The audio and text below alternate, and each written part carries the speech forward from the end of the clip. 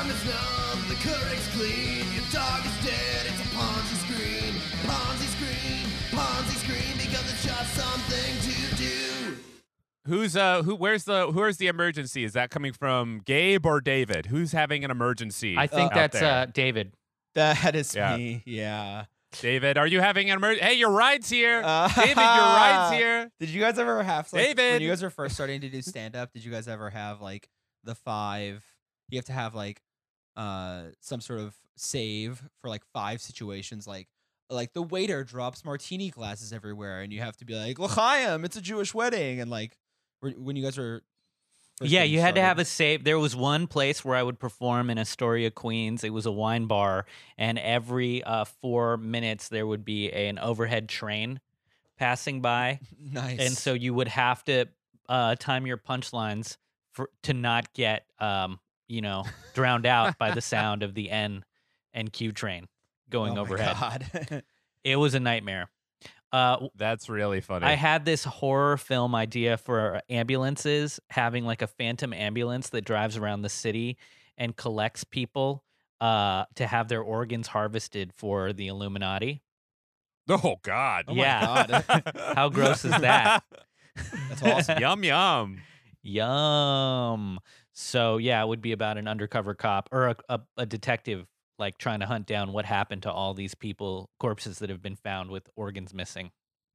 Mm-hmm, In a world, one cop Right. loves liver or something. Right. Well, there's like- yeah. A Koch brother who's constantly has organ failure, or like a Sheldon Adelson, or or like why is Henry Kissinger still alive? You know, they're all Yeah. part of this sort of Uber app to get organs harvested, and there's one rogue ambulance that's on the case. So Oh my God. I mean, not to poo poo on your idea, Gabe, but like I would love if this seems like a Jordan Peele film. This seems like something he would absolutely run with. You know? Yeah. Well, go on. did you? I gotta say, did you come up with this entire idea because you wanted to make fun of the conceit of it's Uber but for, and this is just like. Well, Yeah. so the way you would do. Also, the idea of charities that are created by billionaires to hide their money. Like, Yeah, why foundations. did this? Why did why is there a Henry Kissinger free clinic now in this neighborhood? And the Mhm. clinic is now taking blood types and doing free physicals on all of these working class people. And then they figure out who the healthiest and easiest to disappear members of the community are.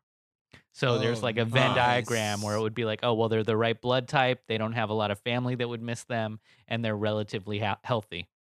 I think the So- craziest thing about that is that sounds Yeah. like kind of a good idea if you're a billionaire. You know, like it's kind of a clever. Right? It's kind of a clever idea. Yeah, I mean, like Jeffrey Epstein could totally, set up like a charity for children.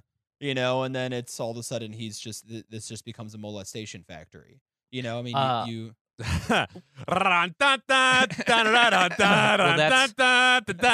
you remember Jimmy Savile? I mean, I think a lot of bad people and predators who have money cloak themselves in charities. So Jimmy Mhm. Savile was Yep. a talk show, like a on television personality in the UK, and he would give all this money to hospitals, and then he would go to those hospitals, and everyone loved him because he was giving them money, and then he just like molest the kids that were sick. Yeah. It's dude. fuck, man. That's he's like so you know what he's doing is like this really weird version of like capital manipulation and an accumulation via molestation. You know what I mean? Because like I was just listening to another podcast about how they were talking about how like in capitalism what has happened is it's in like the 13th and 14th century what people would do is they would like root and pillage out places. Hell yeah. But then they would make like basically antiquities that we now look at today. So like the reason there's a giant big castle in Germany, or like the reason like Spain has all these like cool like riches and buildings and shit like that Yeah. was basically like the baby steps of capitalism in like the 13th and 14th century. But then once capitalism really started happening, it wasn't uh, designed to reinforce and just make like gaudy, like kind of brooches and crowns and stuff. It was instead just to get more capital. And Jimmy Savile, he took it to the galaxy brain level and was just sort of like, no, I don't want like a crown or more capital. I just want to molest. So I'm going to like use my ability to create capital and entertainment and then just turn it into molesting kids, you know? Like he got that access. I don't get the connection, but nonetheless, the molest. So basically, what you're saying is like the Hagia, that like molestation was Jimmy Fallon's Hagia Sophia, and his like it was his Taj Mahal. It was his Taj Mahal. Bro, you could have said that See? in a lot fewer words. I'm just saying. See, dude, you guys get me. Y'all get me. y'all understand where I'm coming from. That was a Shaggy Dog molestation story. Yeah. So, Yeah. well, we're keeping it creepy. What's everybody cooking? How are we doing with food during the pandemic? I'm good, man. I had some frozen pizza. We were really on I've been doing this dish called pizza beans, where that sounds English. That sounds like a Oregon Trail meal. yeah, dude, it's fucking good. It's so good. So just take white beans, garlic, and tomato paste, and a little bit of hot water. Mix them all together in a pan. Put some cheese on top. Bake it in the oven for 10 minutes. Boom. Pizza beans. Pizza beans. Boom. Done. Protein, carbs. Yup. This is that is okay. I have weird. But you know what? You seem to still be alive, David. So I can't disagree with that. Dude, my eating habits have basically remained the same. I basically in New York anyway. I jump between fast casual and pizza. Whenever I'm delivering pizza. Yeah. Pizza is basically what I am able to eat because most pizza places are still open in coronavirus times, essentially. And a lot of times when I'm delivering, I got to eat something like really fast because I'm like currently like delivering. You need fast food. I literally need fast food, like quite literally. Are you doing McDoubles, Danny?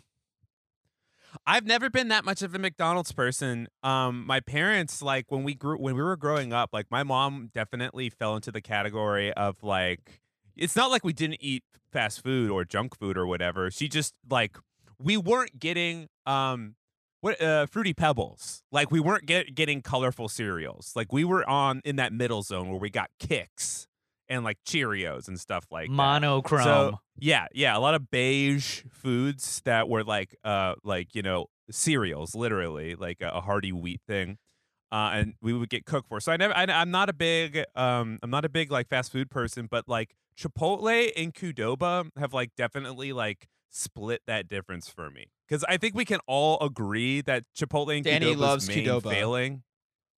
I do. The only problem with it is it's just salty. Like Chipotle more so. Like Chipotle on their menus, it always has the little salt shaker icon being like, yo, if you are eating this whole bowl, you're getting more sodium than you need in a day. But like, I mean, I don't think it's a stretch to say that it's probably the healthiest fast casual option. I mean, it's got greens, beans, rice, a protein, a vegetarian option. So, guys, in Yeah. other words, Danny is actually quitting Ponzi Scream to go be a promoter for Qdoba.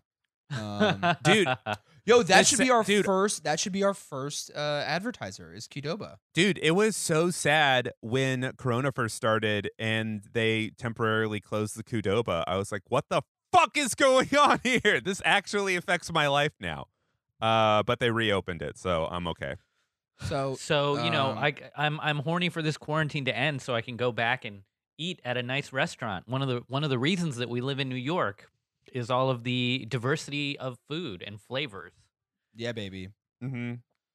Yeah. And- You can just casually walk by a 3 Michelin star restaurant and be like, oh, weird, you know?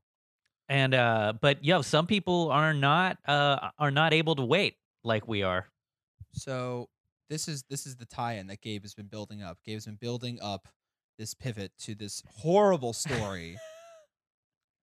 Beautiful. I must say, from a rhetorical standpoint, you led us into this story well, but it's a horrible story. And it was 3 McDonald's employees were shot in Oklahoma City after telling a woman the dining room was closed because of coronavirus. Over McDonald's. People took bullets for McDonald's food. This is a thing that we do on Ponzi Scream where we actually sneak in a regular crime. This is a little Happy Meal toy inside the white collar crime. We got a regular crime story, and that's what this is. Yeah, that's also okay. I have some pushback here. Okay, Ooh. I have been to Oklahoma City. My dad's originally from Tulsa, so I've been to Oklahoma a number of times. The one time that I've been to Oklahoma City, I tried to do like a New Yorker-y kind of thing and just be like, I'm just going to walk around town. It is difficult to walk in that city. It is a driving city Yes, it for sure. is. There are a straight up lack of sidewalks in that city. So I imagine this guy probably just came up to the McDonald's and he just lost his mind because he's just like, even though you could eat it in his car, he's just sort of like, where the fuck am I supposed to eat? Where the fuck am I supposed to eat? There's no fucking place to go except my car. Like he like his mind split in half, you know? It was a woman, but yes. Did you all see Falling Down? It came out in the 90s with Michael Douglas. Oh, that's right. That's right. We've talked about Falling Down. Have we? Yeah, and he walks into the equivalent to a McDonald's, like a Whammy burger with a semi-automatic weapon. And it's kind of like white man rage film. Nice. And how like at that moment in time it was culturally acceptable to have a white guy on the screen with a weapon complaining about fast food. And like what that really looks like today, though, is this is like a sequel to Falling Down, where it's a woman with a gun who desperately needs her McNuggets in the wake of a global pandemic. This is the feminist reboot of Falling Down. Is that what you're saying? Yeah. Like that. I mean, that this is the reality: is people snap over not being able to get their fast food now. I would like to because of germs. I would like to see the rate, like the correlation between the number of like movies about how society is evil and like angry, like Taxi Driver kind of a movie, and Falling Down kind of a movie, with the what type of crime legislation was passed in that era, because maybe it ties into the zeitgeist of being like, I am upset with how society is disgusting and society is like these horrible institutions, and you need to, I hate fast food, and maybe that is inspired, Joe Biden to write the crime bill or something. That's interesting. I think it definitely holds sort of loosely to just Gabe's reference to Falling Down, because the 90s were just when people were starting to be like, wait a minute, fast food is bad for you. So we should put this character in a fast food setting demanding a certain type of fast food in order to be like, look at this American excess and just like that's some eco-fast shit a little bit, right? A little eco-fash, a little bit about how the consumer's dignity is being undermined by false advertising, and how we're not the customer is not always right at this fast food place, but not in a sometimes, but not and the customer is dead wrong. But I don't know too much about this case, that you brought up. But that's heartbreaking that people are A, being murdered at their jobs, and then B, being forced to work when everyone should be at home. It looks like no one died, thank God. But then another person at a Family Dollar store in Michigan was fatally shot after confronting a woman whose daughter was not wearing a face mask. So this is someone who this is a security guard at a Family Dollar store. Yo, man, who's bringing their barefaced kids into any stores. Do you want your kid to get sick? Dude, people are getting very cavalier with their children because of the sort of like semi-scientific nature of like children not getting corona as much. As a person who hates children, though, I do love the idea of them just being restrained in a way to which I like. I'm glad. I'm glad I don't have to see their stupid little faces. That's great. Like I'm all about. I'm all about that. But yeah, people are definitely. And I also don't know how to feel about it because I've been exposed to the same amount of information and media you guys have. So part of me is just like, I don't know, maybe kids aren't affected by it as much. But then there's these like weird one-off stories where they're like, these children got AIDS after they got coronavirus. And they have never even been exposed to it. And it's just like, I don't know, you know, still where the science is very, very fungible right now, you know? Yeah, man. I think what's weird about these sorts of altercations is it just shows how when you become alienated, in my opinion, when you become further alienated, like people are just closed off, you know, pent up, can't be around anyone, it just causes more misanthropy. And so like Yes. right? Like if you just constantly, I think that's one of the craziest things we don't talk enough about, the cognitive and psychological changes of being like a car centric society or of being like living in the suburbs all the time. You're just never really around anybody. And you don't really experience just any sort of just like actual physical closeness. And so that maybe makes people more agitated. And this might be evidence of that. It's just like someone asks you to put a mask on and then you shoot them. I mean, it's just like, and you can kind of feel that, all of us can kind of feel that in our day-to-day lives. We're like, if you're in the countryside and you see somebody from far away, you're far more scared than if you're in the city and someone walks past you because there's no one else there. And you're just like, who is this person? I don't trust We're this all person. becoming Michael Douglas from Falling Down. We're all becoming car talk show radio lunatics because we're no longer actually interacting with people in a physical way anymore. We're all interacting through mediated quarantine time. Okay, wait. You know, maybe you could get around this in a sort of like kind of like what did they say in like the early 90s and early 2000s, or maybe where they were like incision warfare, where they're kind of going in and like being very precise about it. You do a thing where you fight this kind of stuff by doing like precision legislation, where you make it illegal to speak to a iPhone or Android device by yourself in a car. I think that would cut down on like the like mid 50s white guy rants by a half, you know? You make that you make that illegal like right off the bat. Illegal to talk on the phone in your car. No, not even while it's driving. Like if you see a guy doing this, basically, like pretend I'm in a car. If you see a guy doing one of these things while they're in the car, just like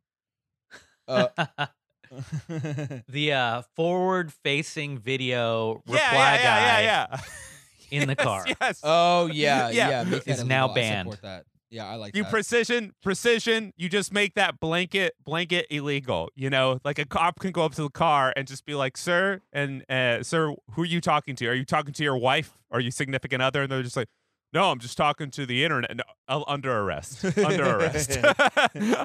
All right.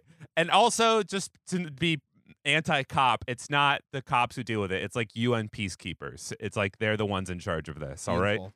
Do they have guns though? Yeah. Let's just give them tasers, and they still have to wear the white helmets that say like UN on them. That would be good. Tasers. I like that. So speaking of like fast food and restaurants and how this is affecting this, this came in. So this is actually from last year, but I think it really ties into some issues related to what coronavirus is going to do to us, what coronavirus is going to do to our economy. There have been a lot of movements around and a lot of documentation about Yelp and how Yelp has been hurting or messing with certain companies and certain restaurants, and they just like have a very exploitative sort of relationship where it says like, if you want to be on our platform, then you have to basically comply by our rules, and these rules end up being very, very punitive, right?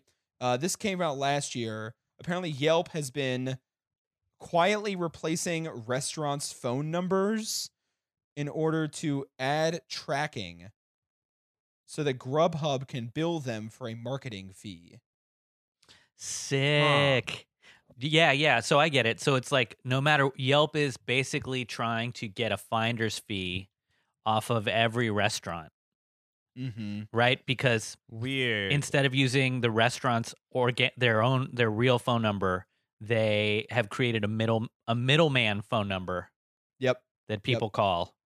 And Grubhub and Yelp is Yelp and Grubhub have the same owner. Yeah, don't they, David? So now it's now it would be not a monopoly, but it would Yes. be Yelp is a platform and Grubhub is I think of like how Amazon has its own products and they also sell your products, but Amazon will make products that are exactly like your products Totally. and can sell them for Yes. less. So in doing that, it undermines the idea of a free market. And Yeah. And there's just like Yeah, there's a lot of this is everywhere, is basically an illusion of competition when in reality it's all owned by one company. Like I remember looking this up in the hotel industry. There's just a huge number of hotels that are all just owned by Hilton or all just owned by Marriott, but they're just technically called, a product that the Marriott company sells. I don't. Yeah. But you think, as a consumer, you think that these are different companies, but they're not, and they are not legally required to disclose that. And so that I think that's what's going on with Yelp and Grubhub, or they're quote unquote partners. And now it looks like this was today, so this is going to be when this podcast goes up, it's going to be a week ago. Uber reportedly rejected an all-stock offer to buy Grubhub. They was considering trying to have Uber buy Grubhub, which would have further consolidated the entire tech industry. Now, I really think that we should take some time to tease all this out because it's fascinating.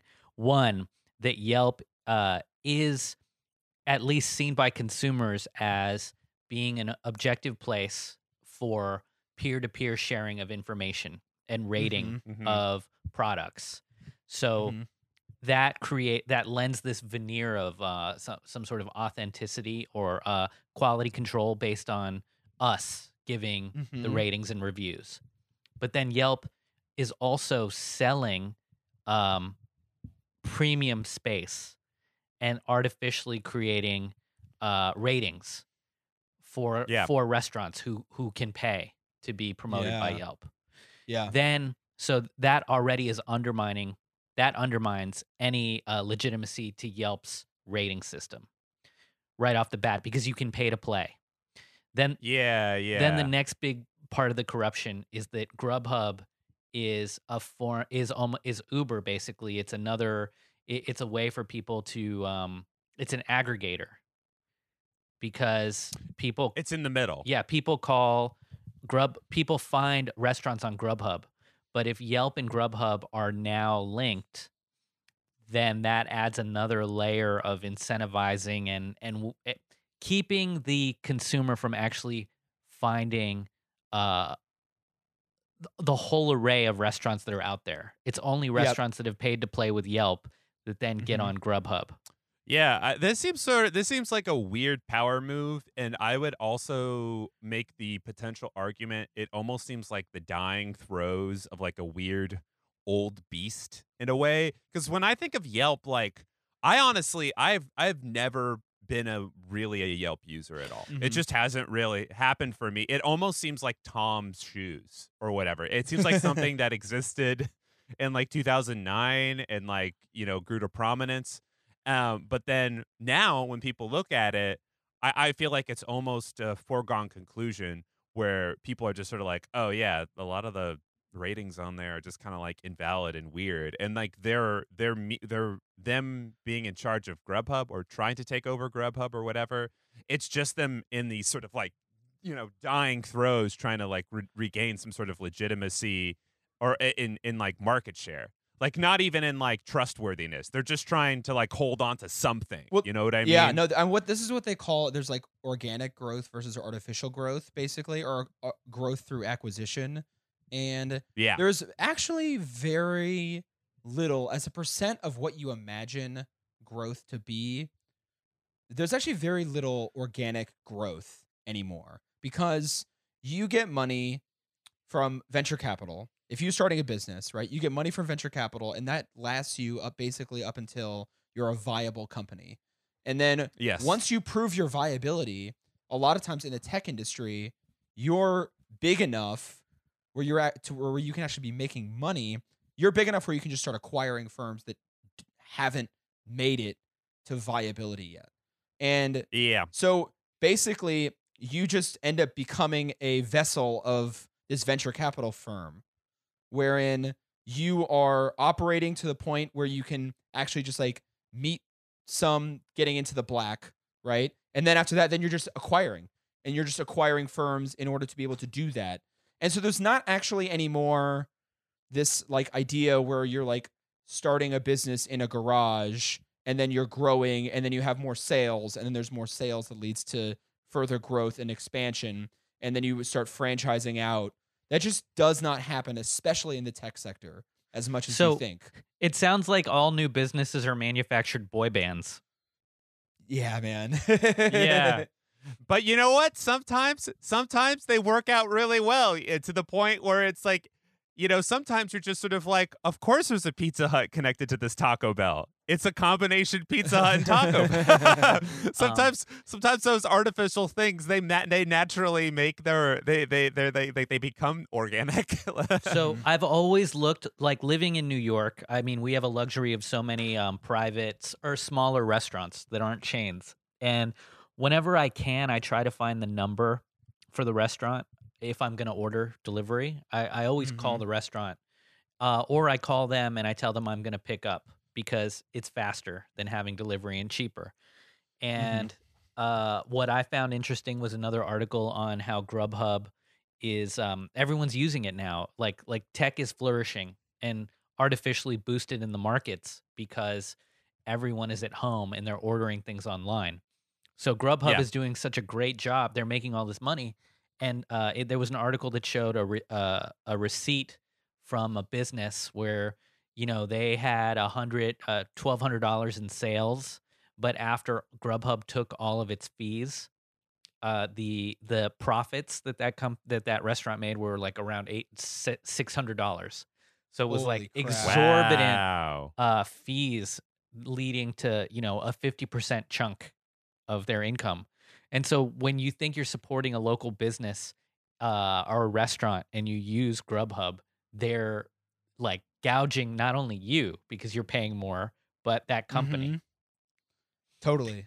And And I felt all their and the thing, and like they're providing an index, right? Ultimately, that's what they're doing. They're providing like a visual index of what options are available for someone to actually do something for you, right? Like they're not like there's no actual service that they're providing for you other than an up-to-date phone directory that is visualized and put on a map. Right. How have they've like created exactly. It's a phone directory or it's a review page that has somehow been monetized in a way where it's become more totalitarian. It's not free information. It's information that limits your actual choices, and that that gouges both the consumer and the small business. And this is like exactly the purpose of antitrust laws, right? Is to protect both the worker and the consumer, and like to protect all three: workers, consumers, and smaller competitors. And because then you can just get a privately held firm having just a complete domination of the entire food industry in New York City, of like the entire takeout industry in New York City would just be You have Seamless and Grubhub are basically the same product. And then if Yeah. Uber bought it, all of a sudden you'd be like, well, I'm going to get Uber because if I get 10 Uber rides, then I get 20% off my next Grubhub purchase. You know they're doing that shit. You fucking know that they're gonna do that shit. And also, yeah. Go ahead, Gabe. Well, I was just thinking, I read today that Uber via Zoom fired 3,500 of its employees. So even the idea that tech is creating jobs, not only is tech shedding jobs and redundancies, but to consolidate like that, there'd be a firing of half of Grubhub's staff. How are at they some point. I thought they were contractors. Are they admitting that they're employees? Oh, these are the people in the office. These are the administrators. Wow. Yeah, I mean, it's also it's like one of those. First of all, that's an insane number. Huge. It's like 30. Wow. People don't necessarily think about it all the time, but like 3,500 employees is like insane. All from just one company. I mean, it really should speak to a lot of these tech companies. Yeah, and how tenuous these relationships actually are. Because like you look at their employment page or whatever, and it'll be like, oh, full benefits, $50,000 a year, healthcare, a 401k thing. And they'll offer that for maybe a little bit, and maybe you'll have that job for a little bit. But then at the same time, you're going to be in one. They'll take it away like that. It's crazy. Also, I would say this too. As far as Seamless goes and the way that they are just kind of taking away from the overall profit of these small restaurants, it really does benefit for people to just kind of reach out to these restaurants and call directly, because I've worked for restaurants and food and beverage places before where I wasn't working for Seamless or Caviar or Grubhub. I was just working for the company. Yeah. And like when I worked for the company, I got paid an hourly wage. Now, did I run into the same sort of small business tyranny that people often do? Yes. But I was at least working for like not contract work. And I can tell you, as a person who currently does that, like, you do not get, it's like you can make money doing any of these like little gig worker jobs, but it is not for the faint of heart. There's no sort of like safety net or anything like that. And actually calling those food establishments and like implying to them, we prefer just calling you instead of being available on Grubhub or whatever. It does so much more for their delivery people, Look, every time I go out, before this pandemic, I never used any of those services, but I would eat out a lot more. And I would walk into the restaurant, and if I didn't want to eat there, I'd say I'd like food for pickup. Within 10 minutes, that food would be ready for me. Mm-hmm. If I called and I said I will pick it up, within 10 minutes that food was ready. When you call Grubhub, when you use Grubhub and you use this impersonal app, the opportunity for them to fuck up your order goes way through the roof. And then and then your food will arrive cold 45 minutes to an hour later, because they bundle all those orders, and somebody drives around with like 15 orders. Mm-hmm. So and then you don't even get to call the restaurant and say, "Hey, I called earlier, is my food ready?" Because you never had a personal contact in the restaurant. You're only interfacing with this faceless app on your phone that's going to send you back auto reply messages. I heard of a situation where somebody ordered Chipotle and it came to their house in 20 minutes, but it was somehow cold. and it's just sort of like, wait. How the fuck did this even happen? You got the Chipotle super fast, but it was already like lukewarm and cold. It's like these things, they will pile up. They will impersonalize the process. Did they only order guacamole? Because that's a cold. Extra dude. Actually, maybe it would be profitable to just order extra guacamole 4 times and just pay $10 for an entire bowl filled. Yeah, I need guacamole for my Super Bowl. I need guacamole for my Super Bowl party. I'm just gonna get delivery Chipotle of just 4 side orders of guac. Just like no. Fill the bowl. Fill the whole bowl with it. So what kind of burrito do you want? I don't want a burrito. No rice. No Dude, beans. me and my friend Carrie, we always had the daydream of going into a Subway and just ordering a foot long with only mustard and mayonnaise. Oh, you guys are gross. Yeah, just a liquid sandwich. That's a pervert meal. That is a That is a perverted meal. It's a slight against God for sure. So to wrap this up before we go into our next thing, and we guys, I want to quickly introduce what we have next. We have a comedian that we all know from the scene, and also a former banker who's going to be coming in. Our first guest on Ponzi Scream, Daniel J. Perafan. Yes! And he's going to talk to us about whatever he's going to talk to us about. I don't want to introduce that too much more, but to wrap this all up, I guess I wanted to say we are in a crisis moment, and right now all three of us are rereading or reading for the first time the Shock Doctrine, and I think that this is a moment when the economy is basically in a coma, and there are just going to be a huge number of firms that are going to be attempting to do things like mergers and acquisitions. And this is the precise moment where someone would take advantage of that, where Uber and Grubhub, who are both suffering dramatically, would both try to take advantage and consolidate. That way, when we get out of this crazy economy, there could just be an insane amount of market consolidation. And that is something that we all need to kind of be vigilant for, and hoping that, there's a couple congressmen. I know that like Ocasio-Cortez and Warren and this guy David Cicilline have called for an end to all non-essential mergers and acquisitions during coronavirus. And they're doing that because they're calling for that because basically we need to start thinking about what sort of an economy we want to have when we get out. And if it's just going to, do we want it to be worse or better?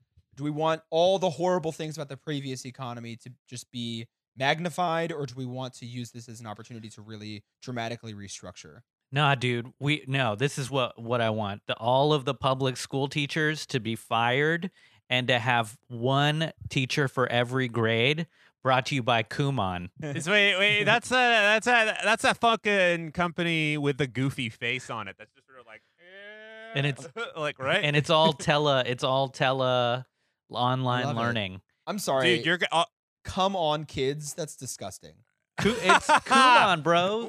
Kumon. Start with Jimmy Savile, end with Jimmy Savile. Look, if you're in middle school, you know it's come on. All right, there's they just call it C''MON, and it's just come on. Why don't you want to learn? You don't want every shuttered storefront in New York City to open up as a TD Bank / HSBC / Bank of America. Which are actually Taco Bell, yeah. Which are actually just all owned by J.P. Morgan Chase. Yeah, but they're just like different brands of that. Yeah, we don't want that, I guess, right? So no, that's all I had to say. Were you gonna say something? No, I was just saying like news break. It's bad, folks. It's not good, folks. It's not good. Yeah. So, anyways, that's this has been the food segment of Ponzi Scream. Now let's go to Daniel J. Perafan with some other crazy shit. Let's go. I'll just stand the whole time like a creep. Look, I'm standing over you guys like a creep. I love it, dude. Blooming. So we brought on Daniel today to present to us a lecture on something, and that's why he's looming over us right now. And Daniel, what are you going to lecture us about today? What's the subject? Nothing. I want to clarify for a couple things. This is just mostly if you're running a cash business and you needed to introduce cash to a legitimate business. This is in no way intended to be used for anything that you're using to avoid taxes or anything of the sort. So this is just, I want to clarify, that's what I'm doing. I'm just explaining you, if you had a cash business to say like stand up, how you would integrate that cash. Oh, love it. Love it. Love it. Love into hot integration of cash. What are other things that would be a cash business that you would want to integrate into a quote unquote legitimate business? I'm not even saying quote unquote legitimate. I'm just saying just a legitimate business like stand up. Let's just say I like using stand up because it's a perfect example. It's a mostly cash business, and it's one of those businesses where you wait. Hold on, look at the cat. Oh, she's so cute. Oh, bitch. It's the best thing about stand up is it's a mostly cash business. You have to integrate funds a certain way, etc. So, do you just want to get into it or what? Yeah, Well, I mean, I'm curious about your background a little bit. Oh, yeah. To give you a little bit of background on me, I have been in banking about 10 years. I have my Series 6, 63, and life. I have been in finance about 10, 11 years in general. I have, during my do you work peak for times. you would want to know that we would any banks that we would know about. Oh, yeah, JP Morgan Chase. That's not a big deal. Yeah, I can say that. That's on my record. You can pull that up. Every person who's licensed through FINRA has their licenses, like has where they've worked. Interesting.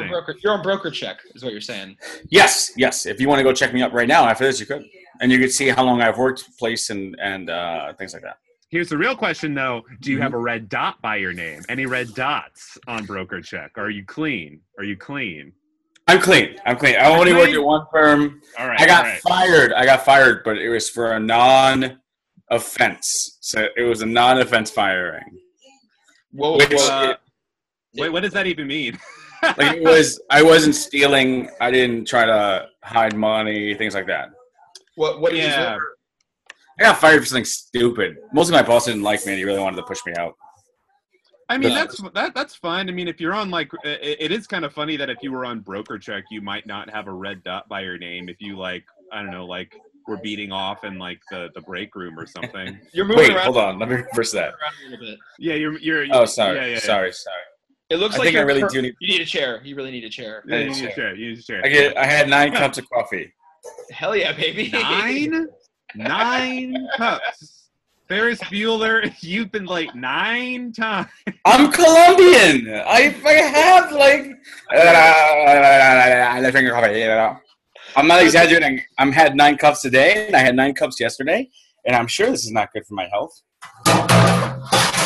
So it looks like Daniel, it looks like you're no longer registered as a broker, but you were previously a registered broker. Yes. JP Morgan, and That's right.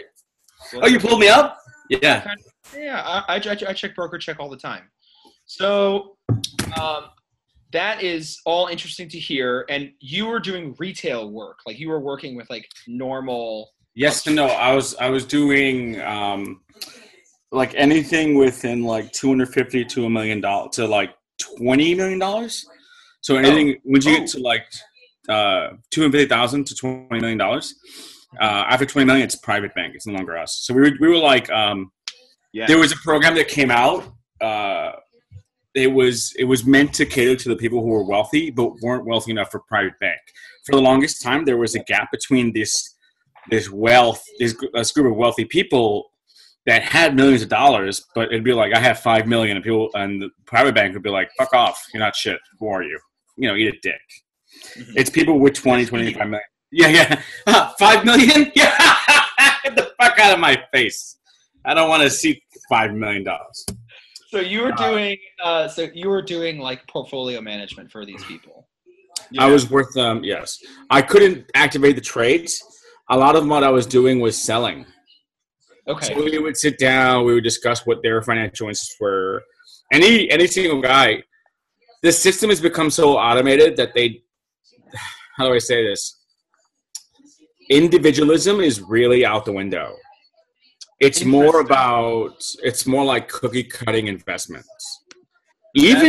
Unless you specifically say, I want this, there are age brackets, there are risk brackets, there are income brackets. Everything is it depends now. Or we think this would be good for you. And even if you, the individual, wanted nothing but high risk at 91, let's say, for example, because you're 91 years old, you kind of have a lot of money left. You don't mind fucking with it. At 91, you would have to really push the company and say, I want this. And the company might actually still be like, we don't want to sell you that. Because the risk is so high on the company side, they intentionally have these cookie cutter programs. If your income if you have $100,000, but it seems like you don't have enough for a 6-month nut, we won't, like, a lot of times people will be like, the investing doesn't seem right for you. I'm sorry. You have to maintain a 6-month nut. And if back office will be the ones to be like, I'm sorry, you can't do anything with this guy.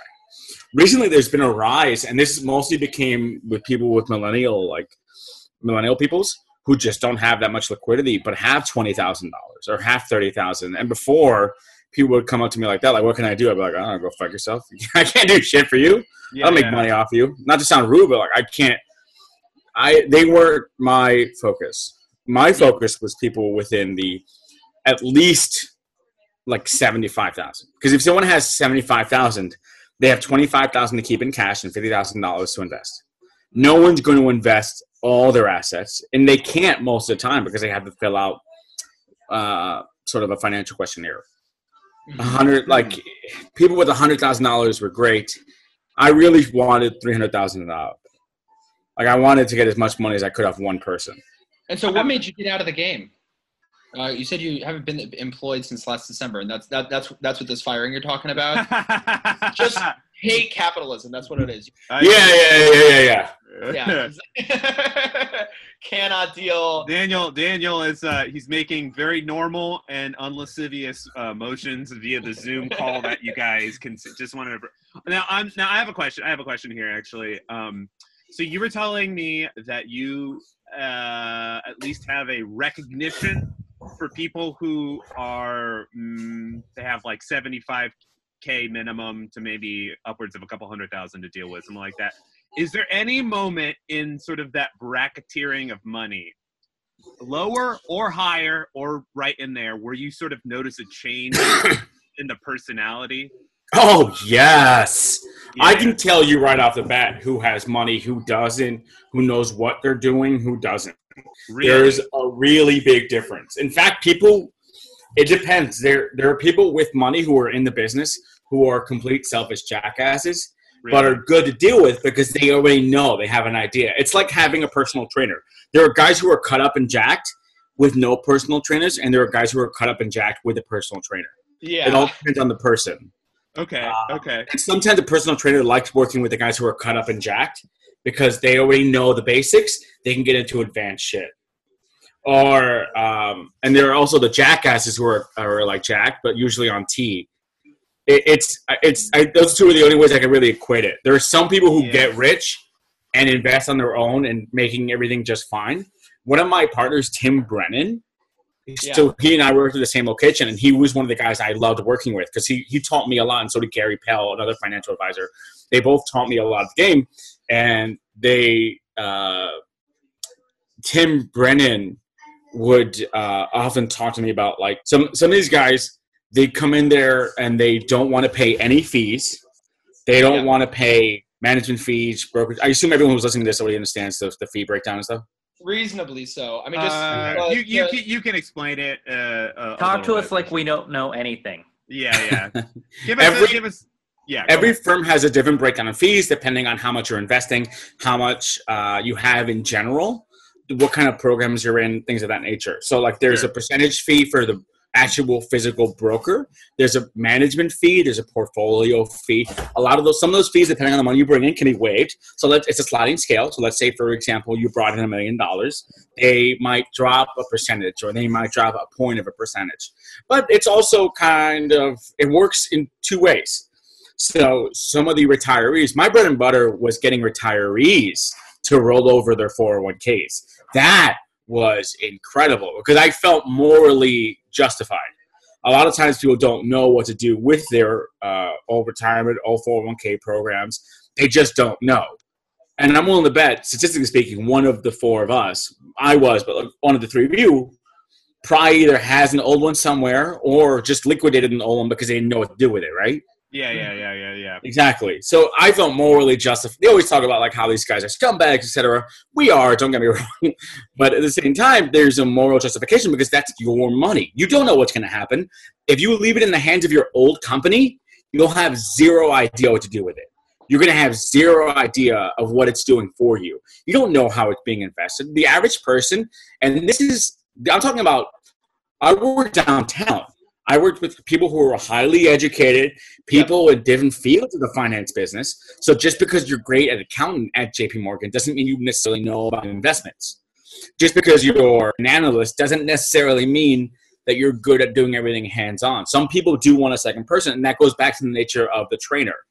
It'll go back and like some guys think they know it all, and those are usually the idiots. And some guys are jacked and they come with a trainer and they can maximize everything they have. A lot of it depends on how. Over there. It's just funny because I just was not expecting this conversation to be about how to size up people. I like it though. This is like no. This is incredibly fascinating to me, and also very illuminating. That it sort of sounds like what you're saying is that you'll have people who are in the industry of finance who will have money that they can kind of play around with, and they might still not even know exactly how that system works. Or 100%. But it's no different than a guy that goes to the gym and might be cut up but doesn't know how to get jacked. Yeah, that's crazy. That is so wild because that happens all the time. Yeah. Just because you know how to get cut doesn't mean you know how to get jacked, and vice versa. So you might. That's so stupid. But a gym trainer is the easiest way to equate it for everybody because it's a good idea. That's all it is. What about like stand-up versus improv? Is that something? Is there any sort of analogy that you can draw there? Okay. Yeah. An improv coach. Oh God, I got fat. All right.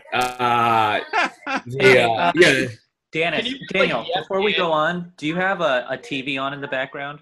Yeah, should I turn it off? Yes. Yeah, that might be beneficial. I've been begging for someone else to say it the whole time. Is it because it has Spanish? Caso cerrado. Yeah. Just for sound quality. Yeah. Hey, can you lower the TV? No. Please. Oh, you got me. No. I don't talk. I'm with. You're louder than the TV. I'm with the fellas. There. Podcast. It's all staying in. I can't lower the TV right. Thank you, Diana. That's so good. That's actually a little bit better. That's actually pretty good. Okay. So you were talking about fees earlier. You were talking about fees. So, no, it's a percentage fee. So as you can imagine, and this is something that a lot of people don't really realize if you've never invested before, you're going to be charged a fee by the company. The company is going to charge you a fee to access its books. It's like saying fees a lot. We've talked about brokerage fees versus advisory fees and stuff like that. Correct. Small amount. I mean, when we're talking about like standards of conduct. Thing. I mean, so for Daniel, I write about basically about compliance and litigation in the. I saw one of the articles. It was forwarded to me. You write for Intercept? No, I don't write for the Intercept. I write for this trade publication that. Danny, you write for the No. Sorry. We're all on the left spectrum of these things. And generally speaking, the Intercept, you would say, is on that left. So you can kind of assume. So what we wanted to talk about with you, Daniel, is this is a white-collar crime podcast. And when you first approached me, you said that you had some dirt. You wanted to talk about some naughty behavior. You wanted to talk about any I know you meant I sent you something that I just saw about money laundering and any like sort of money laundering stuff that you have to be careful of when you're a banker. You don't have to admit to any crimes, but if you saw, if you tell me a bit like what is like the money laundering complaint? David, I'm going to have to turn you down there, and I can say officially that I cannot tell you about money laundering, how to commit money laundering. All I can tell you is if you had a cash business and you wanted to, because you get paid in cash as a stand-up comedian, and then you wanted to take that cash and start up a small business, I can show you how to do that. Unfortunately, I cannot tell you anything about money laundering or how to do that. So, Daniel, let's say I made $200,000 in stand-up comedy. In stand-up comedy. I And am I don't wanna the most keep it. successful comic ever. And I've been all hiding it in a Bustelo coffee cans That's not. for a year. That's not okay. So let's say, for example, fine, that can happen, right? Let's say you're doing stand-up comedy. You're someone like Dan Nanan is a good example, who do a lot of corporate gigs, high-end gigs, and you can get paid large amounts of money. Or let's say, for example, you're getting paid $100 a set, which is not impossible. Not Right? impossible. Right.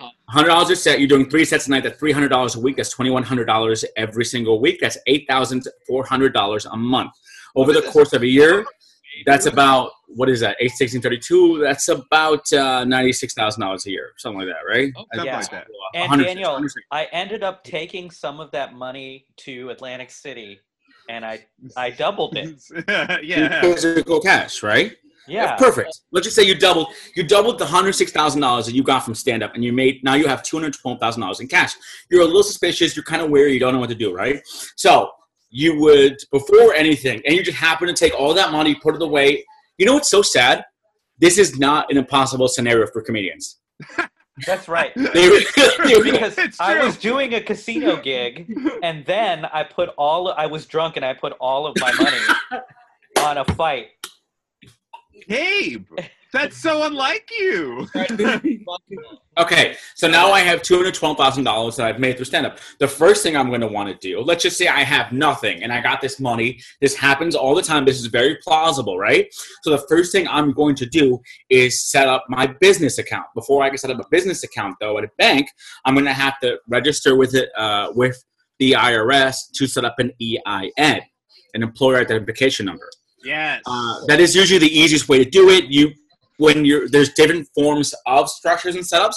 For easy purposes, we're going to go with a sole proprietorship. There are a bunch of different structures. There's LLPs, LLCs. There's member managed LLCs. There's a bunch of different types. I used to also be on the business banking side, so I understand pretty much every side of the equation.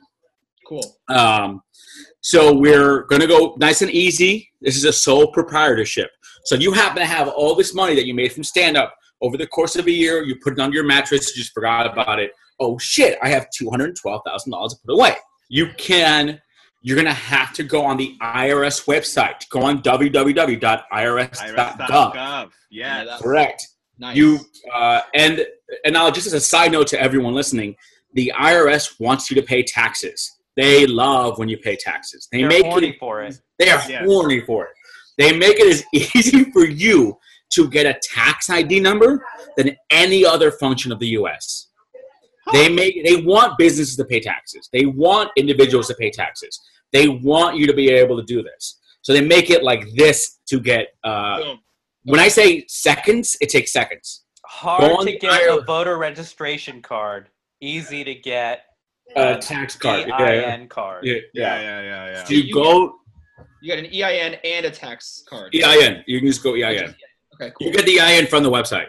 Gotcha. So you can get a tax ID number, but it's a little more complicated, and that has more to do with when you're a individual non-citizen. It's more difficult. But let's keep it easy for business purposes, right? You're a U.S. citizen for business purposes. You go on there, you try to get an EIN. There's a couple options. You can take your social and you plug it in, and they'll give you an EIN automatically. It takes 3 seconds. You literally plug it in. They give you a little PDF piece of paper form and the actual number. Love it. You take that number. Yeah, it's that easy. Wow. Then you can take that number, and most banks, when it comes to business accounts, because they have to flag for anti-money laundering, as of right now, most banks, if not all of them, and I say most just in case, there's some bank or two that does allow it, but I'm pretty sure that it's all banks. For business accounts, you have to come in person. Okay. And it's because they have to flag you for money laundering purposes, et cetera, right? Sure. So we still have a sole proprietorship. And that's the sole proprietorship, just the background info for everyone. It's the majority of business accounts set up in the nation, in the entire nation. That is the majority of accounts set up. Wow. So I have a sole proprietorship. There you go. It's 75% of them. It's the easiest setup. It takes 5 to 10 minutes. So now I have the EIN, but don't forget that EIN is attached to your social, okay? So just, in the records of the IRS, for anyone listening to this, it is attached to them somehow. it also has the most liability. So if you can get sued, if you're a sole prop, you can get sued for everything. Yeah. Which is why people set up different corporate or business structures in the first place. That's why Delaware comes into play. That is also a thing, but the problem with Delaware is everyone claims that they're cheap on taxes, which they are. They nickel and dime you when it comes to documents. So you're paying $10 to $15 for a state registration form. Imagine how many businesses set that up. That's $15 right there. Boom, right off the bat. Every single form you need them is a charge. So think of all the businesses that set up there with PO boxes. It's how they're not stupid as a state. They're like, hey, Delaware is like a numbers situation. They're sort of like, we're gonna sell a million. We're gonna sell 1 million dime bags. That's how we make our nut. Yes, yeah. It's like any burger stand that sells 1 million patties or whatever. Okay, so you talk to the bank, and the bank sees your and no, you can set up a sole prop account with. Correct. Now, one of the things that a lot of people might not know is on the other side of the bank, there is it is the classification number that is attached to your individual business. Every single business in the country has a classification number, or at the very least a close proximity. They do it for tax purposes. They do it for a lot of reasons. Yeah. So this is the part you're not seeing. It's behind the screen. So the guy's clicking this thing. He's going to ask you about your business. He's going to ask you a bunch of questions. This is always going to happen. They're going to want to poke holes in your story on purpose. They want to know if you're money laundering. Yeah. A greedy, I guess between us, like a greedy banker won't really give too much of a shit if you come in with $2,000 in cash and say, hey, I'm a stand-up comic. I just want to do this. They might be excited and be like, I want to do stand-up too. But for the most part, they'll take your $2,000. They'll forget about you. You're a fucking nobody, right? Yeah. If you have 200. They'll even guess. They might not even open the account if it's 200 because they'll be like 200,000. Sorry, I'm at 200,000. Well, we're gonna get to that in a second. Okay. So, hold on. So right now you're just at the bank and they're gonna classify it. A lot of banks, a lot of the main banks, non-credit union banks, and that's important, will not take certain codes, certain industry codes to set up bank accounts. So, for example, the pornographic industry or the stripper industry, which I know sounds silly. But for ethical reasons, a lot of banks will not set up those types of accounts. I know what you're talking about because in my business license, I had to choose a specific type of like 6-digit number that defines the code of what you're talking about. So that's what Daniel's referring to in this case. So if they see one that's like 076541, which means like, I'm a party guy. Like, they're just like, no, we're not doing that. You know? But then here's the thing. So they don't do pornographic, they don't do strippers, and they don't do pot businesses. Yes, that makes a lot of sense. And usually, and again, they, on their side of the screen, they're plugging this in, not you. They're not going to trust you to do it because you'll lie to them. They poke holes in your story about your business. What do you do? How long are you doing that? Oh, that's nice. Tell me more. What got you into that? What makes you want to do that? 5-10 minutes of questions, getting to know your business, blah, blah. And then they kind of get a general idea of what you do, and then they go like, where's the majority of your money coming from? Because you might be like, I'm a stand-up comic, but also when I'm on the road, I sell my CDs. And they might go, how would I classify that? Are you a radio DJ or you're more of a stand-up comic? You know, a little more information, blah, blah. You kind of be nice. Oh, the majority of money comes from stand-up. Okay, fine, blah, blah. Sure. So you're selling merch on the road, but you're also doing stand-up. It's mostly stand-up. So you're doing that, and you're plugging in this information. They find out the code is fine. One of the things is you have to have 2 forms of valid ID. Duh. I mean, who doesn't know that? Sure. Yeah. They might or might not scan it into the system. They're going to ask you your address, things like just basic shit. And this is all to prove that you are a legitimate business. Kind of. Yeah, like that second part is the easiest part because they're trying to get to know you, make sure you have that. But also on the other side is they're trying to know what to sell to you. Don't forget, you might get tripped up based on what they want to sell to you too. This is really interesting because I think people think about the banking process and whatever, and they'll think like, oh yeah, banks they're these impersonal sort of just sort of beings that they just exist and approve it, and but there's apps. It sounds like anyway that there's like this intense vetting that really 100%. Yeah, especially because some businesses are prime for money laundering. Yeah. So those businesses specifically, because they're high risk, sometimes they'll charge them more money. Sometimes they will intentionally ask you. They'll ask you what kind of transactions do you think you're going to do. So I'm a stand-up comic. I'm getting paid mostly in cash. You might tell them that, and they go, well, for more cash than X amount, we're going to charge you an extra fee to handling your cash because of the risk involved. And you're going to go, fuck you, fine. That's one of the unfortunate parts. What are some of the businesses that are especially prone to money laundering? Oh, owning an ATM. Owning an ATM. Which you can do. By the way, I was actually approached for one. You have to own a bunch of them, and you have to have the right location.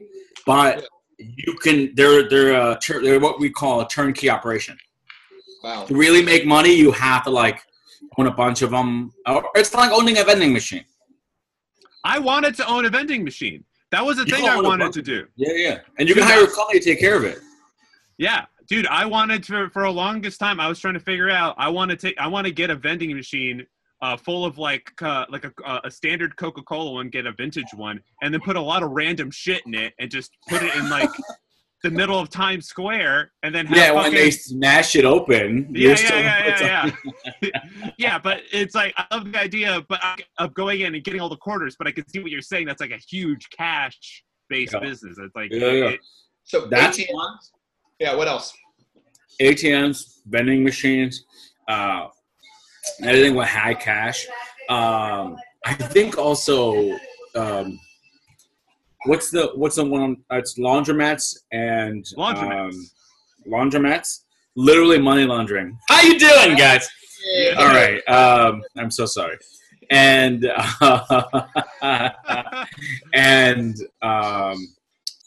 what's car mechanics?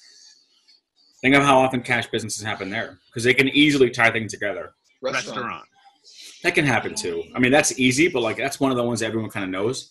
Restaurants do that all the time. It fucking sucks. We get so mad at them because those are the assholes that come in for loans, and we're like, okay, let's look at your tax returns, and their tax returns are like, we made $10,000 all last year. Like, go fuck yourself. You didn't do that. Restaurants and dry cleaners are such dick. I'm sorry. I know this is a side note to all this. Restaurants and dry cleaning businesses are dicks. They are dicks. They fucking never file taxes correctly, and they always want loans to help out their business. Hey, moron, you fucking the taxes is how we depend. We know what to lend you. You jackass, look at your taxes. You have nothing for us. I can't help you. Go fuck yourself. Dude, that makes total sense. Those restaurant guys are the biggest big head dudes where it's yeah, dude, I'll fucking run a steakhouse, all right? It's legit. Yeah. Hey, what are you talking about? Think of all the mafia guys that have restaurants. It's because you can easily palm money at them. God, yeah. And then, I mean, even the guys who are legitimate, they just have, they got the small business head where they're just... Yeah, they hide taxes. Yeah. Happens all the time. I believe that. I very much believe that. So it's important to note that when you're being interviewed by the banker in front of you, they're going to ask you questions about the business to sell to you, right? That's an important part. Yeah. And this is, and also just get to know you a little bit because they want to be able to build a relationship with you. And a lot of times business owners, from our standpoint, business owners are cash cows because they have multiple businesses. So the more money they bring over, the more money we make, et cetera, et cetera. The more money the bank makes, blah, blah. This is where people really fuck up because this is where things can go wrong. They're the first line of defense and one of the strongest lines of defense. So they'll go up there and they'll ask you, hey, how long have you been a stand-up for? And I go, 3 years. Oh, neat. My cousin does that. Do you work at Gotham? And then I go, I just want to open this, and then you as a banker go, huh? Why? In my head, I wouldn't say it out loud. I'm like, why'd you pause? Then I go, oh, okay. Then I start digging more holes in your story. I go, well, let me ask you this. You've been doing that for 10 years. What'd you do before that? And you get a little sweaty. You go oh, I just been working all around. Oh, and then I go, he told me he's been doing this 3 years. Little questions like that. Everything is, they actually train us. They tell us you have to ask about the business, and if you notice them flustering, things like that, you don't react yourself. You kind of either excuse yourself after the process. You kind of go, I'm going to get paperwork. You go to your boss and goes, hey, I think this guy's a piece of shit or something. And a lot of times the bank, Wow. yeah. Oh, fuck. Oh, you should have heard some of the shit I would say. This is extraordinary. The amount of psychology and just like interrogation, like yeah, it happens. Yes, we have to know because businesses are the number one, are heavy when it comes to money laundering. Yeah, it's more common than like art. Like one thing that I always think of when I think of money laundering, I always think of art because it's an asset that is really hard to place a value on. So I always feel like this would be such a perfect thing for money laundering because it's just like, this is just no. This makes me feel good. This reminds me of my childhood. I'm going to pay $20 million for it, even though it's some random thing. But there's so many different classifications of money laundering. So that's where things get tricky. So with the art world, that money has to be in a bank account already. We're talking about the very physical basics of getting the $20 that you got paid for, or in our case, our scenario we had earlier, $212,000. So I'm opening bank account. The banker kind of believes me. He has no reason not to believe me. He takes my IDs. He scans them in the system. They have your information, blah, blah. Now, it is January 1st, 2020. That's when I first started this. He didn't ask me questions like, how will you get paid? I get paid in cash. It's a cash-heavy business. Okay, I'm aware of that. You give him $2,000. So now you have $210,000 left to put away, right? Including any more money you have. You can't. There's certain amounts of money here that will automatically trigger a bank investigation. In the first 60 days, any bank account is more likely. Bank accounts are more likely to create fraud than any other time. There is no time higher outside a regular bank account that's being watched than the first 60 days. And and this can include. This is just, we're talking about sole proprietorships, but we're talking about smaller businesses, things like that. But businesses that you say you have a retail front door. Let's say, for example, you say you're a dry cleaning business. Let's say, for example, you say you're a restaurant. I own a restaurant. We do mostly cash, and we're very successful. The banker, the person in front of you, might go, oh, cool, neat, whatever. You might know the restaurant business. You might bullshit me up and down the street. You might lie. That's another part that people don't think about, too, is addresses. The computer system knows, they have Google Maps. The system automatically checks for the address to be your real address. So you have to have a physical location. If you're a sole proprietorship, you use your home address. If you are, or if a business doesn't really have a home, if you operate your house, your home. That's it. Nice and easy. If you tell someone, let's say you have a good business, right? Yeah. Sometimes, and some things don't add up. There's some questions about your business. They take back office. They have guys that go out and go to your physical location. That's what I was wondering about. I was like, are they going to do that? They send goons. They send goons out. They send bank goons. So one thing that Pinkertons. Yes. I was always wondering about how much of this is automated, because from what I've looked into, money laundering they have all these like compliance procedures, but you make it seem like on the day-to-day, broker to client relationship, it's very subjective. It's very here's the thing. It can be. That's the thing. I'm not talking about millions. A lot of this is automated too. A lot of them have internal checks. A lot of them double check your address. A lot of them is like, this seems kind of fishy. This address doesn't seem correct. Please give us proof. We need evidence. The system will pick things up right away. Okay. But there are second and third lines of defenses. The system is kind of the first line. You, the banker, are definitely one guy. If you don't feel comfortable about something because the business is so easy to red flag, you can just tell your boss and be like, I don't feel comfortable with that. Or you can call business services and they can red flag it and they double check everything. And a lot of times you just close shit out and go, here's your money back, go get fucked. And when they mail you back the money you open the account with, they'll mail it back to your address you gave them. And we go fuck yourself. That's not my business. You gave me that address, fuckface. And will you report it as well to the authorities? I don't think the back office does that because that's not necessarily the bank's job. We just the bank goes, we don't feel comfortable with this. We're allowed to not feel comfortable. We don't feel comfortable we have the right to not have business with you. Gotcha. Is there sort of like a lack of culpability issue there when it comes to like just the proliferation of illegitimate businesses and the bank just sort of being like, it's not really our job to be a regulatory agency. We'll let the FBI deal with that. That's the thing. It is the bank's job to be regulatory, not regulatory per se, but it is the bank's job to ask these questions. These are part of the Homeland Security upgrades that happened. I'm not sure if you're familiar with HSBC. What happened back? I think I am. Oh, okay. Remember, they had their entire line of business shut down. They weren't allowed to open business accounts at all. An entire line of business for HSBC was shut down because they had virtually no money laundering checks in place. Whoa. Yeah, it was. For people who don't know, this was a big story. There's even It was a big deal. It was a What was Netflix it? like if you go on Netflix and you watch Dirty Money, it's one of their episodes about HSBC. How it's basically I gotta watch that. Fuck yeah, dude! It was like a low key drug front or like drug money situation. Yeah, it's crazy, isn't it? Yeah. When was it? When did they get it shut down? I want to say like 2015, 2016 is when this was happening, right? Yeah, they shut them. It was, I forget. I know it was on the double odds, double digits once. Yeah. So they shut down that line completely, and HSBC's like lost a shit ton of revenue from that. Yeah. They're a mostly Chinese bank though, so it's not like they have money. They're somewhat big here. They're based in Hong Kong, I think, actually. So Yeah, they are.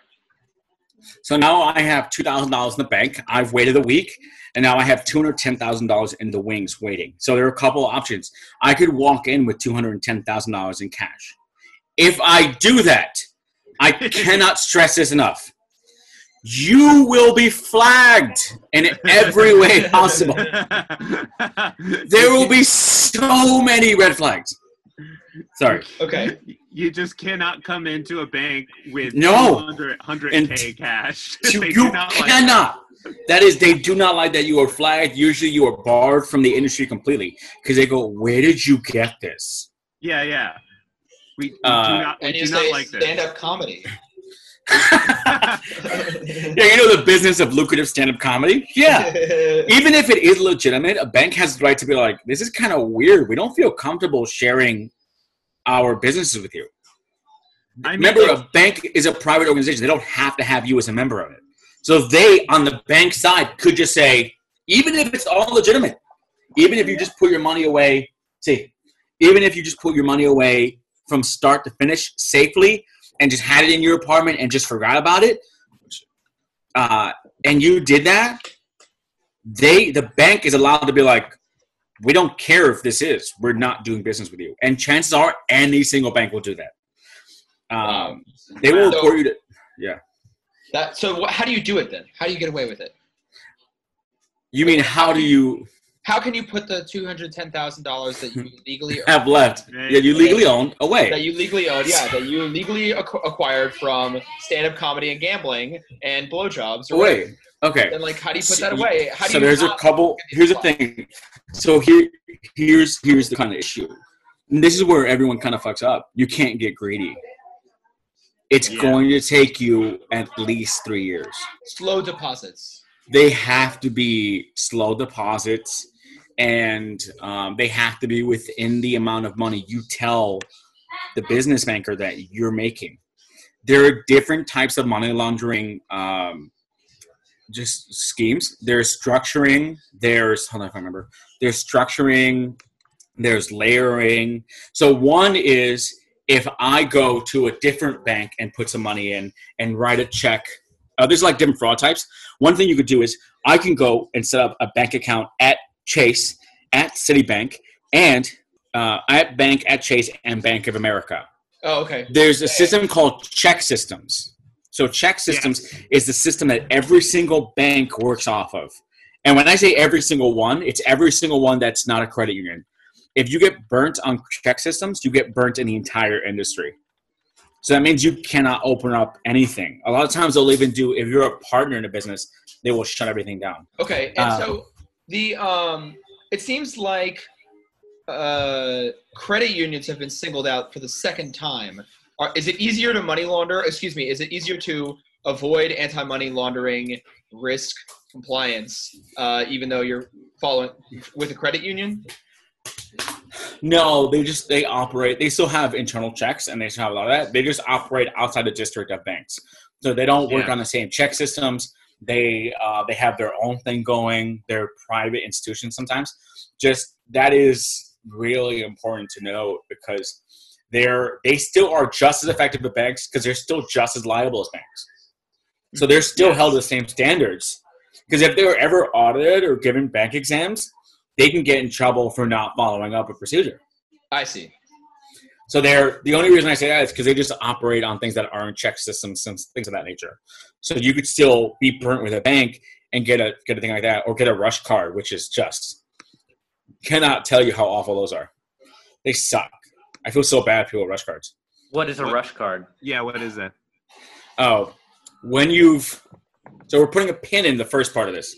That's money you have. We still have $10,000 money to put away, right? Yep. So let's say when you're someone who has burnt a bank before, so that means you've been flagged for some suspicious activity. You have there's a fraud thing that goes around. So what happens is sometimes some people will wash checks and make fake paychecks. Sometimes people will even work with you at a job site, and they'll get to know you as a buddy. I can't tell you how many stories I've heard of this shit. They'll get to know you as a friend. And then they say, do me a favor, bro. Can you cash this check for me? I can't cash it because I don't have a bank account. You go, sure. It's $2,200. You deposit it in your account. You give me the cash because the ATM lets you have access to it. I walk away with $2,200, and you get flagged in banking system for the rest of your life. Sometimes my God. Yeah, sometimes it's 5 years when you're young. I think when you're 18 or 19, they usually do it 5 years. So anything after 5 years is like 5+. What if you give me a check for $2,200? I deposit it, then I only withdraw $1,800. Doesn't matter. It doesn't matter any amount. Wow. So you just get flagged because you put in I get flagged because you put in a fake check. Yeah. Oh, because the check is not real. Okay. No, it's a washed check. It's a fake check. Got it. Those are washed checks, fake checks. When you steal a check and deposit in your account, that's your responsibility. The bank account's tied to your social. Can you how come they give the money though if the check is fake? Why do they? It's just the way the system automatically fronts you because they can't verify the funds for a couple days. So they'll let you have access to either some of it or the majority, or if not all of it. What if you say it's a bounced check? They know already because it's the check is coming from another bank. They usually don't do unless the check is fraudulent based on an account at that bank because they had access to the account and they found a way to hack in the system, and then they had a bunch of fake checks, real checks from the account that are fraudulently printed. Wow. So they put it in, they get a bunch of guys to cash these fake checks, and they fuck everyone over. What if I get a fake check from somebody legitimately in a service I'm providing, and then that has happened? You know, wow. So That happens. That happens. I can't say, hey guys, like you know. You can kick up dust. More often than not, I have seen it not be turned over. I would hate to sound like this, and I'm going to choose my words very carefully because I know this is being recorded. Yeah. When that happens, if you go to the wrong neighborhood, yeah, you will be tossed aside, and they will go, you have to call this number, good luck, and they can fuck off. If you go to a poor neighborhood and you explain to them, a lot of times they'll call a back office and they'll try to actually fight for you. So I've seen, and I'm going off specific cases that I've seen. So what you're saying is, sorry, to clarify, a bank in a low-income neighborhood is going to be more likely to have your back, whereas a bank in a richer neighborhood will just tell you to go fuck yourself. I'm going off personal experience. That's fine. Yeah, anecdotal. And so why do you think that is? I can get a lot more money off a dude who's going to invest $100,000. This kid comes in here and tells me he got a fake check. I hear the story all the time. Yeah, kid, whatever. Here's the number. Good luck. We don't waste any time with them because the more time I'm wasting on this kid who I know is lying to me, because I know this kid's lying. Yeah. A 19-year-old tells me, oh, this guy gave me a check. And I go, yeah, okay. Yeah, here's the number. Good luck. I've also had the opposite happen. I think like 4 times ever. I've had guys say that. It actually turned out to be true. Or, yeah, like, so I was, and I'll give you some background on me and one of the reasons I know the difference, and it taught me a little more empathy. So I was brought up in downtown Wall Street area. So I dealt with rich of the rich, like some top guys, millions of dollar guys. And then for whatever reason, I got, for lack of a better word, demoted to a poor neighborhood. Because of your political beliefs. Yeah. Yes. Yeah. Your boy got drunk at work too many times. Yeah, you work at the They couldn't turn a blind eye that many times. You're like, why is Daniel drinking Red Bull again? They would, let me tell you something. When I was making money, when I was one of the highest producing guys in the entire downtown area, they turned blind eye to my drinking all the time. Sure. All the time.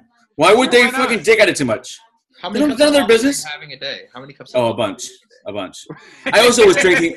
I was doing crazy shit. When I was making money for downtown Manhattan, I would take the phone. When I had a bad phone call, I would slam it across the fucking wall. Oh, So hell yeah. I would throw tantrums. I would fucking take it up like that. I wouldn't give a shit. And people, for the most part, they turn a big blind eye because you're a moneymaker, so they don't give a shit.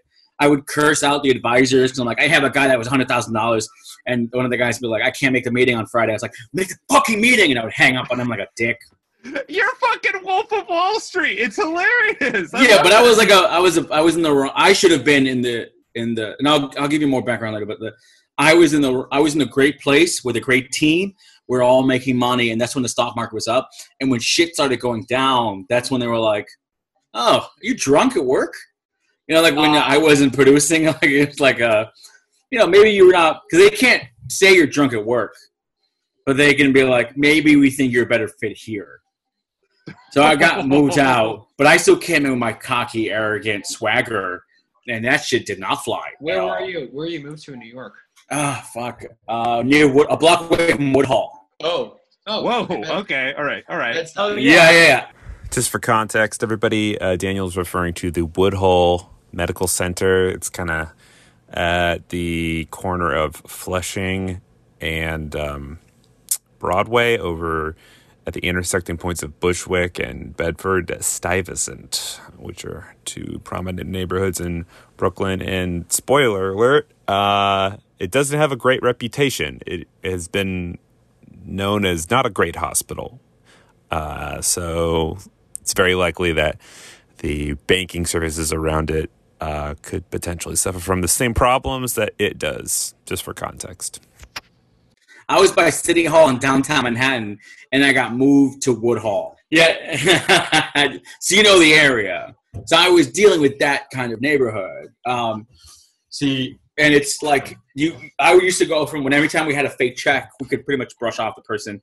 Or if they had they would tell me things like $30,000 they want to invest, I'd be like, yeah, we can't help you. Which we would just be like, you're a waste of our time. Because if I went to my partners and said, this guy wants to invest $30,000, they'd look at me like I was stupid. You're like, I'm not going to invest $30,000.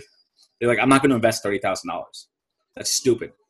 Unless he has a mortgage or something else I can make money off of. And so once someone sets up an account with you, they can still reach out to you to do investments-oriented stuff as well. There's no separation between the commercial banking, opening up a business account or opening up a personal account, and them just talking to you as the same person of being like, I want to invest this in this mutual fund or this private equity, fund or something like that. You would be in charge of that as well. No, I wasn't the active manager on it, but I would be the one to sit down with the active manager. I was basically the person that would have to get these guys, get them to come in, make sure their money wasn't set aside for something. I wasn't wasting anyone's time.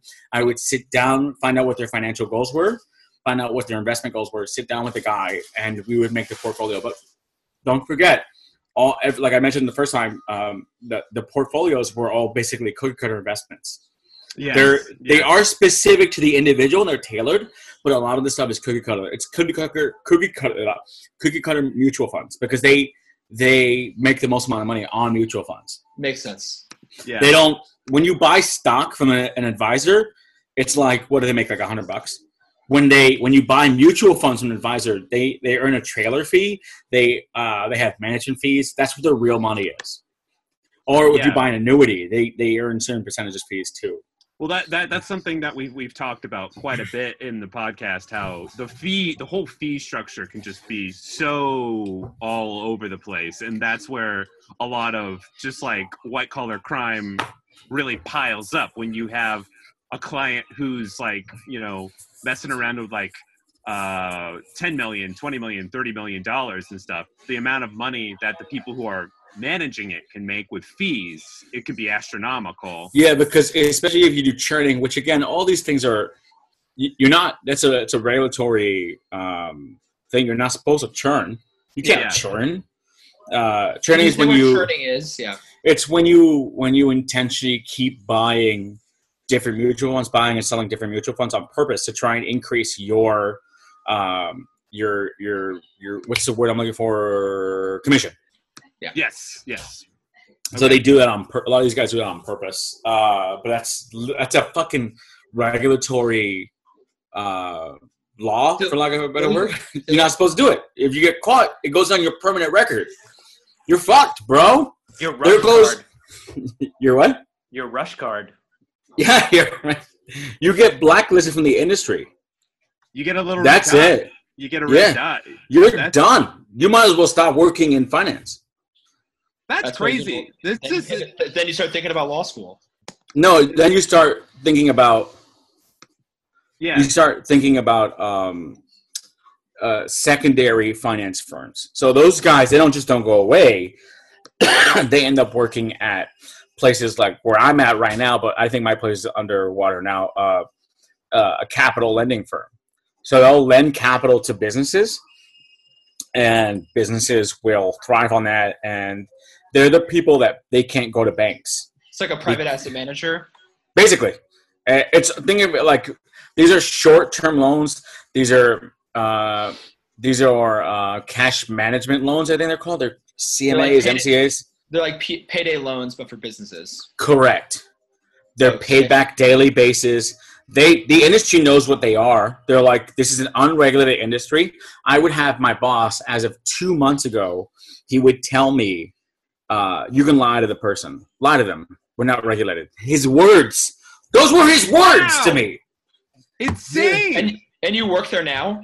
No, I think the company went under. They didn't give me back my last paycheck, so. What was the they haven't returned any of my emails at all, so I'm like, I think this is done. Excel Capital. Okay. If I go work for them, I guess it's gonna be pretty awkward, huh?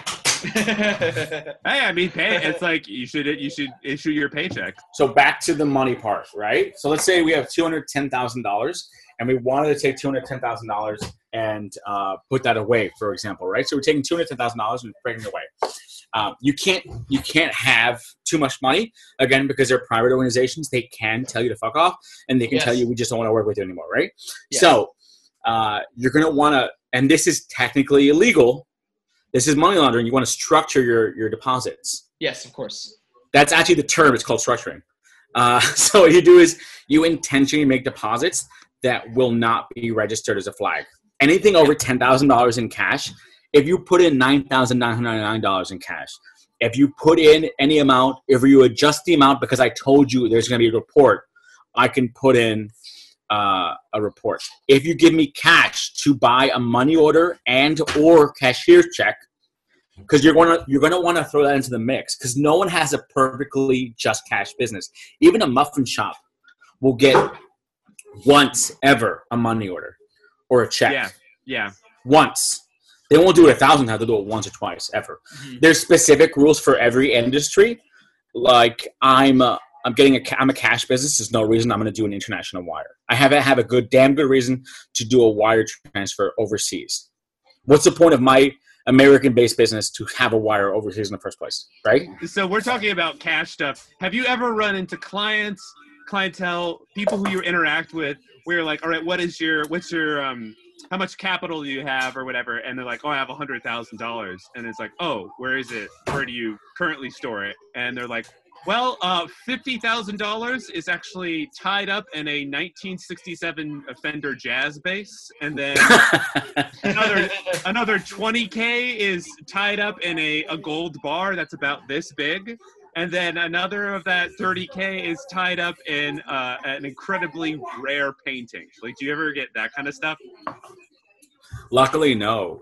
Although I have seen a million. Thank God, no. That sounds like a nightmare. Exotic, I have seen exotics, we should say, yeah. I've seen $1 million in gold before. It's very small. You know, it's only like this much in gold. It's only like maybe that much. Yeah, it's very little. It's like a small box. A 3x5 box can fit it. That's about 16 inches long. I know because that's where he kept it. So I've seen $1 million in gold. It's not as impressive as it seems. It's really small amount. But it's yeah. Well, it's gold. So. It's gold, baby. It's gold. So, Daniel, I wanted to ask you. I sent you this article in Intercept, and I wanted to ask you about what your thoughts are, because there's been a lot of banking deregulation.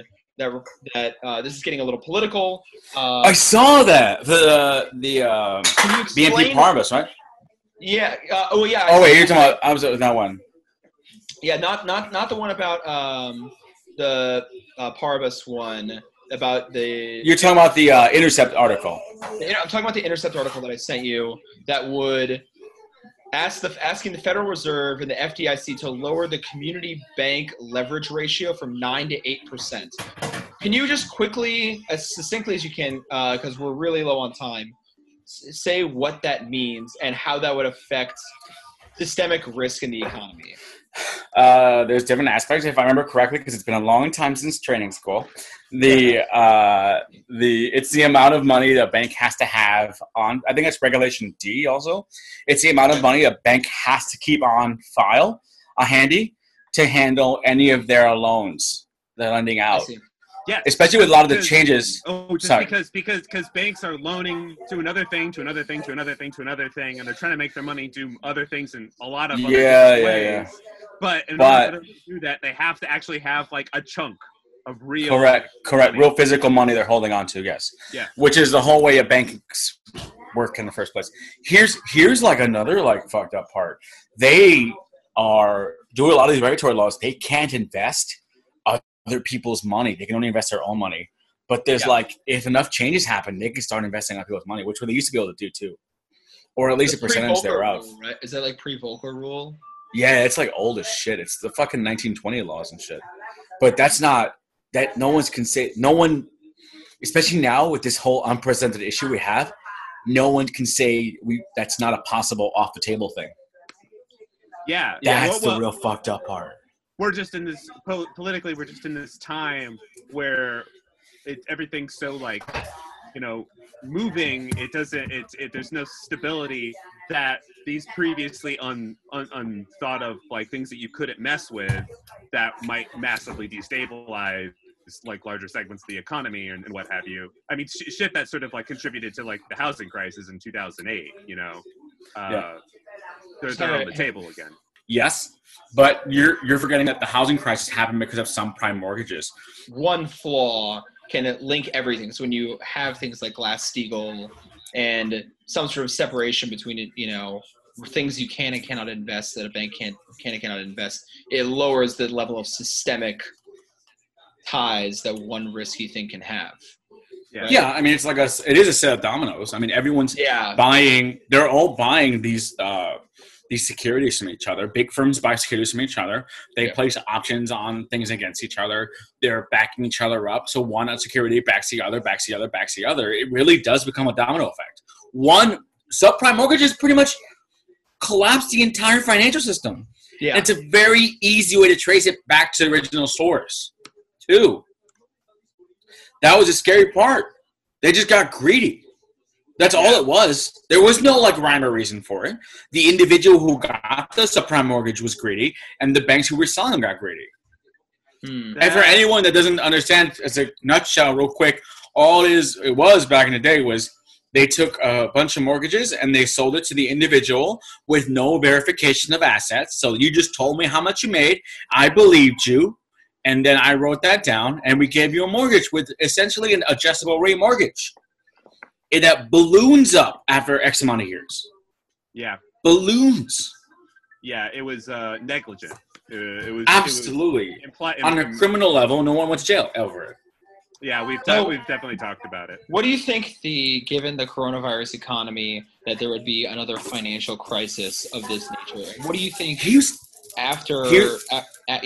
what's the economy going to look like after coronavirus? Okay, so here's a really fucking nifty part. I've been telling everyone their money to fucking buy.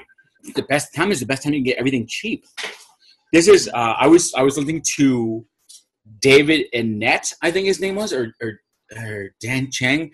He's one of the CFOs of he was on Yahoo Finance today, and he was talking about how there was already a 50% resurgence from the first time from the March low. So 50% of people with investments made back their money already, or like you got back 50% of the value back already, and it was so quickly, only a couple of weeks. So now the other second leg is just gonna be a little slower, but fine.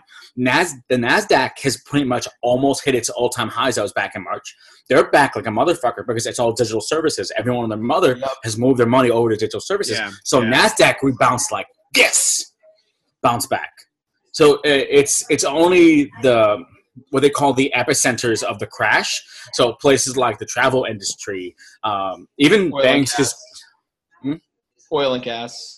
Correct. Yeah, who got hit really hard. Those will come back, though. They said he had specifically mentioned that buying places that were at the epicenter of the crash, and this happened back in 2008, so there's evidence to back it up.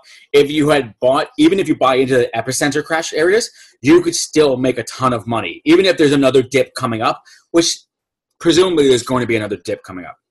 So buying now, even with a second dip, will still make you a lot of money. You just have to wait, 2 years? Who gives a shit? I'm thinking about investment. I'm thinking about investing 6 years down the line. If I'm buying something now, I don't mind holding on to it for 6 years against I have some kind of profitability to it. I can just follow the S&P also. There's so much you can do. It's better than the bank account.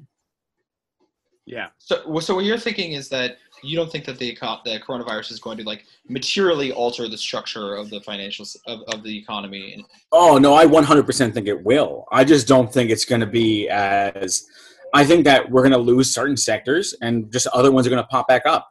I think on average we're going to be just fine. Will there be losers? Absolutely. Yeah. Sears was a loser. If you look at Sears, they're a perfect example of a loser. Macy's is a loser.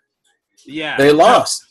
So yeah, it sounds like you definitely have a strong premonition that just the stock market. There is no history in the entire start of stocks. Stocks gain back their losses right away.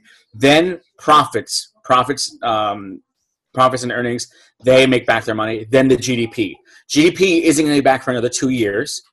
Profits and earnings probably within a year, and stocks are bouncing back now. It depends on the flow of money. You can't things are gonna come back. Will it be back a little different? Maybe, but it's always the stock market has and always will go up. If you look at everything on average, if you look at an individual horse, you can lose. So serious losers. Fucking Blue Apron was a fucking killer. Their stock went up 900% in the first 3 days of the quarantine. Wow. And what about do you think the oil and gas industry is going to be permanently affected by this? I don't think so. I mean, Cruise Carnival is a perfect example of that. They sold out till August or some shit like that. Remember when they had just tried to fill up seats again, and they got booked up real fast. So they're a good example of that. Unfortunately, changes in the industry are going to affect the airline industry because a guy who can just hop in a plane, fly back to a meeting in California, and come back isn't going to have to do that. He can just Zoom everything. So will there be changes? Yes. I think there's definitely going to be. The CEO of Boeing says he expects a major airliner to shut down in the next few months. We're also going to look at, a major one. We're also looking at. I hope it's United. Oh God, me too. We're also looking at AMC and Regal. AMC is being looked at by being bought by Amazon. I don't know how real that is, but they're that's another good example. I mean, these industries are still going to be there. I think they're going to be a little different, or we're going to have to combine them with other ones, or they're going to have to look into new revenue streams. Yeah. Well, Daniel, I think we have to end pretty soon just because we're running out of time. But this has all been incredibly fascinating, and it's just good to get a more holistic idea of like how these things actually work and how banking works. So thank you. It's Thank been you good for coming talking on, to you. man. Yeah. Is there anything that you want to plug? Any last things you want to say? Very quickly. You can follow me on Instagram. I do these financial slides. We always talk about different stocks and stuff. So my Instagram slides, I do them and I announce them. I do them like once a week or so. What's your handle? At Daniel J. Perafan. Or Twitter. I do silly stuff on Twitter. Right on. Fantastic. All right. Perfect, man. Daniel, great having you on. And you have a good night, man. And thanks to you too, bud. That's all we got for Ponzi Screen for the week. Thanks, man. Yep, we will. It was a lot of fun. Oh yeah, man. Good shit. We'll see y'all later. All right. Okay. Peace. Take care. Peace. Bye-bye. Bye.